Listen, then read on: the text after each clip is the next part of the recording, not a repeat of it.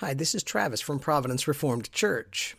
You're about to listen to a question and answer from one of our elder Q&A panels, which we held during one of our Sunday morning growth classes.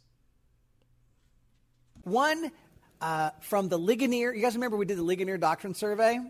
One that not everybody got right. Here's the question. You failed the test. Does regeneration precede faith? The room's they're answering all me. in unison with this? So the answer is yes.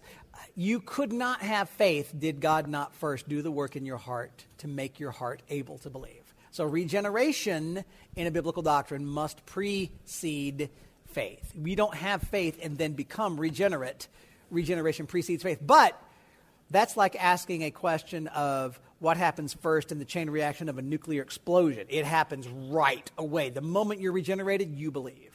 So but regeneration is the cause, not the response to faith.